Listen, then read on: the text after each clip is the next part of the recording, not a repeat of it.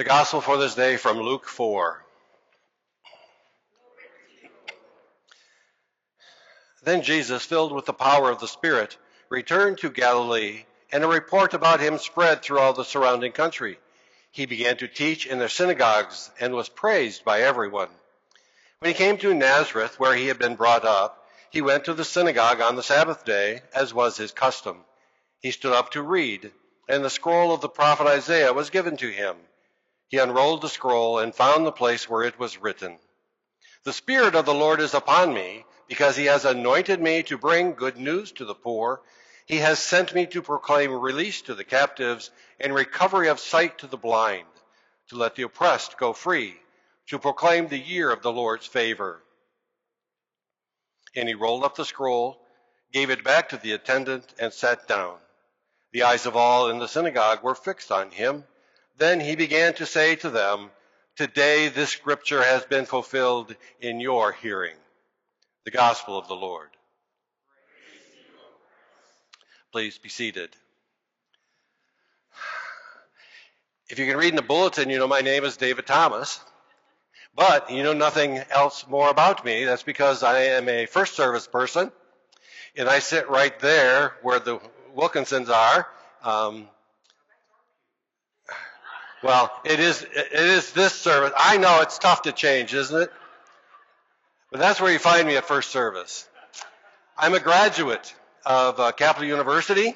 I roomed with Val Farnham's brother for a couple years, or 1 year, I can't remember. It was something in Lehman Hall that's all torn down now. I'm a graduate of Trinity Lutheran Seminary, and I served as a pastor for a number of years before I resigned for personal reasons. Since then, I've just kind of hung around and tried to do worship assistant, and I read when I can.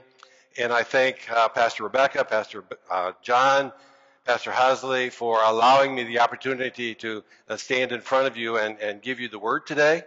And I pray that this word may touch your hearts as God reaches into you with the gospel message. Epiphany.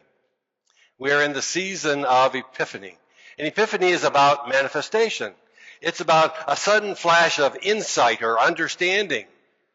It's about God revealing Jesus to us by his many acts and parables and miracles. Last week, for those of us that were silly enough to bear the cold and the weather and came to church, the text was the wedding at Cana, where he turned the water into wine. But how about some context for today in the Gospel of Luke? Luke,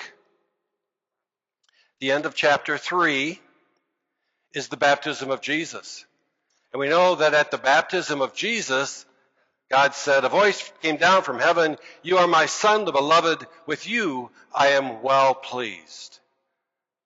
And then Jesus, the beginning of chapter 4, was led into the wilderness to be tempted by the devil. And you know the 3 temptations. And he struggled, and he remained faithful to his call, to his Father, to his ministry, to his life. And after that, he went about his task. And so he went through the countryside on his way to Nazareth. And Nazareth was his hometown. And they greeted him and they were excited about him. It said in the text that the end of it, the first verses, he began to teach in their synagogues and was praised by everyone. The Gospel of Mark says it this way. On the Sabbath he began to teach in the synagogue, and many who heard him were astounded. They said, "Where did this man get all this? What is his wisdom that has been given to him? What deeds of power are being done by his hands?" They were all excited about him. Imagine somebody from this congregation, a young man that also goes to first service, but you might know the Longfellows. Matthew Longfellow is going to Capital. His first year. He's a great young man. So what happens if he became a world-famous doctor or lawyer or engineer or history teacher? You know, with a PhD, and he's well-known, he lectures all over. What would happen if he came back? When he comes home, everybody's excited. He's our boy. We know him. He grew up with us. And so there's this excitement about somebody coming that's with our own. So Jesus went to his hometown. He went to Nazareth. These people knew Jesus as a boy. He was running around with the other kids. He was working with his father and doing errands with his father in the carpentry shop. And so they were all kind of excited to hear Jesus and to see him again. Now we have to take a break here because he went to the synagogue and the words are, as was his custom. So, how many were here last week? Some of us braved it. Some of us didn't. How many would have been here last week if the weather would have been nice? You see, it's our custom to do it. There are some people that we call C&Es. They're Christmas and Easter people. That's their custom. Probably not the custom we're talking about. But Jesus went to the synagogue as was his custom. Meaning he went regularly. And he stood up because he was known. And I guess if you want to read, you stand up. So he stood up and they gave him the scroll of the prophet Isaiah. And he found the place. Good news to the poor, release to the captives, and so on and so forth. How exciting to hear that. Today the scripture has been fulfilled in your hearing. Means there's freedom. What kind of freedom? But remember, we know something that the people in Jesus' day at that moment did not know. We know about his other miracles. We know about his other parables. We know about his teaching and preaching and his deeds. He did give sight to the blind, real sight. But if you read all of that major chapter of the blind man in Gospel of John, he also gave him some spiritual sight. So there is that going on in our life, in Jesus' life, that they didn't know. There's also his death and resurrection. They didn't know any of that. We know it. It has already been revealed to us. And so we can take his words and understand his words. So freedom. What is freedom to you? What does it mean to be free? He's, the good news for the poor, free the oppressed, the captives, recovery of sight, all of this great stuff. What does that mean to you? Does it mean anything to you? Is it powerful for you? I had a teacher in high school. He said, you are free to do anything you want. That means you can kill, you can steal, you can take whatever you want, whether anybody has it or not. You are free to do anything you want, he said. Semicolon, as long as you're willing to face the consequences. Martin Luther says, you are the most free person of all, subject to no one. Semicolon. You are the most dutiful servant of all, subject to everyone. So people of God, we have both in this freedom. Do you understand what that freedom is and the power of that freedom in our lives? Oh, does it mean change? How many of us like change? It's like, don't sit in my seat. That's my seat. Okay? How uncomfortable is it to sit some other place? If I have to read, I'm tempted not to sit over there, but to sit over here so that the walk isn't. You're a brave man. And I might do that from now on when I read. That's change. Let me see. Our hymnal is red.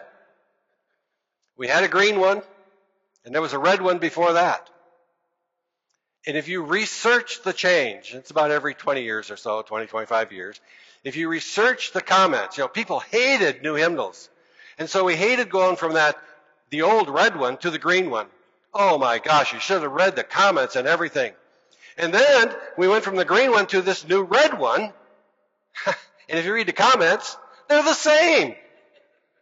They're the exact same. We just don't like change. I don't think it's a Lutheran thing. I think it's a human thing. But Jesus is saying to us with his life, change. Jesus is saying with his life, you are free. Free to serve. Free to love. Free to be who God wants us to be. Do you need an example? Read that scripture. Go for it. But note that it's not always well received.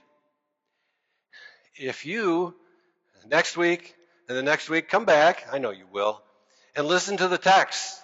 Because Jesus was not always loved by the people. They were astounded, but then maybe something else, because his freedom, the freedom that he was living and bringing to us, is the freedom that brings change, but it brings good news for the poor. It brings sight to the blind, a spiritual kind of sight. It is a wonderful thing. And I forgot to bring it up, but I want you to hear some of the words of the second service. Two things they sang that say what we're going about. The song after the sermon. But if we are the body, why aren't his arms reaching? Why aren't his hands healing? Why aren't his words teaching? And if we are the body, why aren't his feet going? Why is his love not showing them there is a way? There is a way. And at the end of the service, where you go, I'll go. Where you stay, I'll stay. Where you move, I'll move. I will follow you. Whom you love, I will love. How you serve, I will serve. If in this life I lose, I will follow you. I will follow you. This is the freedom that Jesus brings us. This is the joy and the excitement. It's not all just, that's the way I have to be. There is joy, there is life, there is excitement as we follow Jesus. It's not easy, but it's our call, and it is full of reward and love and peace and harmony. Follow Jesus. Be free. Amen.